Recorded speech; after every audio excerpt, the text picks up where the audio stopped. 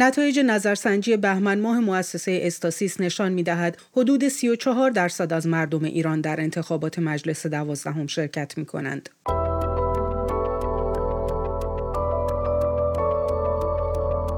سلام، من بیتا آذری هستم با برنامه دیدگاه.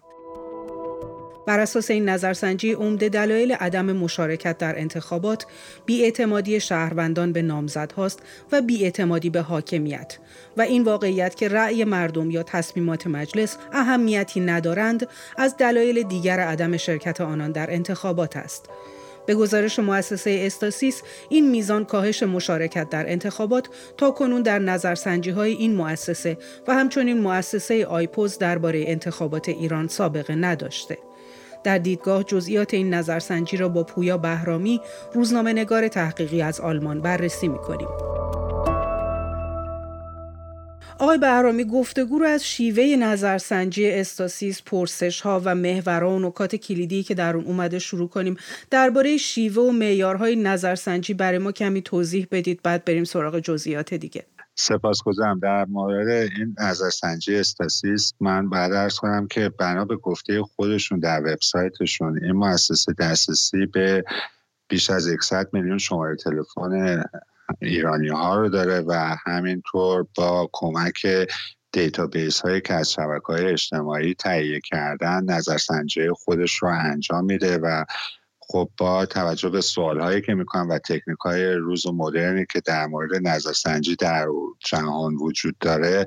این مؤسسه هم اقدام به تهیه این نظرسنجی کرده. نکته‌ای که جالب هستش برای من در گزارششون نحوه طبقه بندی و در واقع دسته بندی جامعه هدف هستش، یعنی از لحاظ مرد و زن بودن، میزان تحصیلات، سن و از همه مهمتر استانهای محل سکونتشون هستش که حائز اهمیت در مورد نظرسنجی. میتونیم یه نگاه اجمالی و کلی داشته باشیم در مورد وضعیت استانهای ایران. خب از لحاظ برخورداری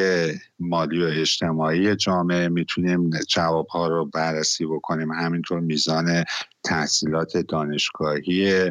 مشارکت کننده ها و اینها عواملی هستن که میتونه یه شمای کلی در مورد وضعیت اجتماعی سیاسی ایران به ما ارائه بکنه. نکته‌ای که نظر رو جلب میکنه در این نظرسنجی معکوس شدن میزان مشارکت تحصیل کردگان و افراد فاقد تحصیلات دانشگاهیه. نتایج نظرسنجی استاسیس نشون میده افراد تحصیل کرده برخلاف دوره‌های پیشین کمتر در انتخابات مشارکت میکنن. زمینه‌ها و دلایل این پدیده رو از نظر شما در کجا باید جستجو کرد آقای بهرامی؟ به خاطر اینکه این پدیده رو بتونیم بهتر بررسی کنیم ما نیاز داریم که برگردیم به رویدادهای اجتماعی سیاسی دی‌ماه 96، همینطور آبان 98 و پس از اون سال 1401 خورشیدی و جنبش زن زندگی آزادی که پس از قتل حکومتی مهسا امینی رخ داد در ایران و در اقصی نقاط جهان. و بر این اساس من میتونم بگم که اون جامعه، بخشی از جامعه که طبقه متوسط به پایین جامعه هستن، یا اجازه بدید از واژه کم برخوردارتر استفاده بکنیم، از لحاظ اقتصادی کم برخوردارتر هستند، در حال حاضر تصمیم گرفتن که با عدم مشارکت در انتخابات نارضایتی خودشون رو نشون بدن. و مسئله دیگه در میان تحصیل کرده این هستش که برای هر انتخاباتی ما باید از خودمون بپرسیم که چه چیزی رو میخوایم تغییر بدیم و با توجه به ماهیت استبدادی جمهوری اسلامی هر گونه تغییری در این نظام غیر قابل اجرا هستش و امکان ناپذیره و به همین دلیل هستش که بخش تحصیل کرده جامعه هم یک عقب نشینی داشته توی این نظرسنجی میزان مشارکتشون و اونها هم تصمیم گرفتن که خودشون رو از این سیرک انتخاباتی دور کنن. از مقایسه هایی که بین تأثیرگذاری چهره های سیاسی در جلب آرای مردم انجام شده چه تحلیلی دارید آقای بهرامی؟ اینکه ابراهیم رئیسی نسبت به خاتمی در این زمینه تأثیرگذارتره از چه تحولی در صحنه سیاسی ایران خبر میده به نظر شما؟ خب من در واقع خاتمی رو به عنوان نمادی که اون چیزی که در ایران به عنوان نماد اصلاح طلب شناخته میشه نشان گذاری میکنم و ابراهیم رئیسی رو به عنوان نماد اصولگرا و همینطور سایر کسانی که توی گزارش نظرسنجی استاسیس بهشون اشاره شده. و اگه بخوایم این ارقام رو بر اساس گرایش سیاسی اینها با هم دیگه جمع بزنیم به این نتیجه میرسیم که در انتخابات پیش رو از کسانی که مایل هستن در انتخابات شرکت کنند و مشارکت داشته باشن حدود 16%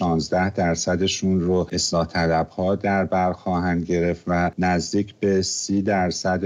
هم کسانی هستند که گرایشات اصولگرایانه دارن و این نشون میده به ما که با توجه به شرایط حاکم و اون چیزی که رأس هرم استبدادی در ایران علی خامنه‌ای ازش خواسته بود به عنوان یک دست شدن حکومت داریم میبینیم که خب اون کسانی که طرفدار ابراهیم رئیسی هستند به تبع در این انتخابات پیرو نظر ابراهیم رئیسی یا کاندیداها و لیستی هستند که رئیسی معرفی خواهد کرد. نتایجی که از مشارکت پایین در انتخابات ریاست جمهوری 1400 گرفته شد به نظرتون در میزان مشارکت در انتخابات این دوره مجلس چه تأثیری گذاشت آقای بهرامی؟ در مورد انتخابات پیش رو یه نکته که ما باید در نظر بگیریم این هستش که جامعه‌ای که میتوانند در انتخابات شرکت کنند یعنی 18 سالشون تمام شده بر اساس قوانین جمهوری اسلامی نسبت به انتخابات گذشته افزایش پیدا میکنه و در نتیجه افراد واجد شرایط برای حضور در انتخابات بیشتر خواهند شد. اما اگر که ما دو انتخابات اخیر رو در جمهوری اسلامی مد نظر داشته باشیم میبینیم که هر دو این انتخابات میزان مشارکت بر اساس اون چیزی که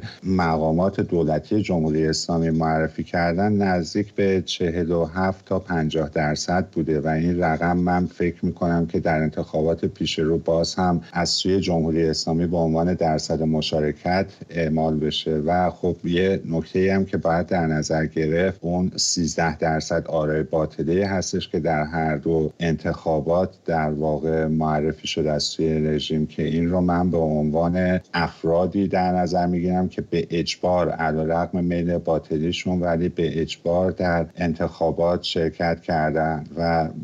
من فکر میکنم با توجه به آمارسازی که جمهوری اسلامی انجام میده ما تفاوت آشکاری در آمارها نخواهیم دید و حتی شاید از الان بشه تیتر روزنامه‌های شنبه ایران رو هم حدس زد. در ادامه سوال قبلی میپرسم آقای بهرامی در دلایل و زمینه‌ها چه شباهت‌ها یا تفاوت‌هایی بین انتخابات 1400 و امسال قابل تشخیصه؟ خب تفاوت‌ها چیز زیادی نیستش به نظر من چون که خب حکومت از اون حمایت بخشی از جامعه که هنوز طرفدارشون هستن یا در صحبت‌ها هم اشاره کردم اجباری در انتخابات باید شرکت بکنن یا فکر میکنن که باید شرکت بکنن برخوردار خواهد بود و اما در مورد شباهت‌هاش بخوام صحبت بکنیم میتونم این رو من مثال بزنم که خب به غیر از نمایش رقت‌آمیز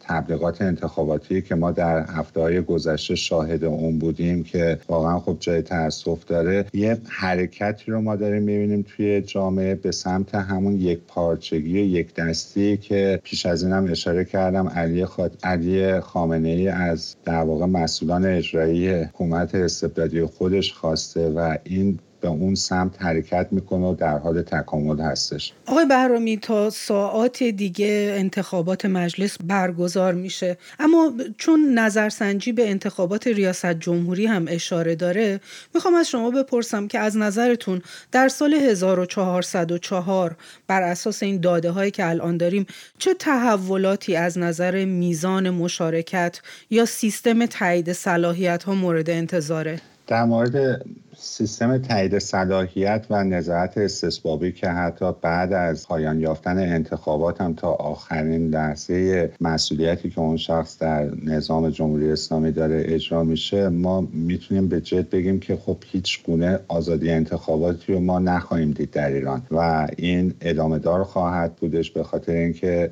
اون شورای نگهبان با این فیلتری که درست کرده تمام کوشش خودش رو میکنه که حلقه نزدیک رو به حکومت رو دوباره پست‌های کلیدی رو در اختیارشون قرار بده و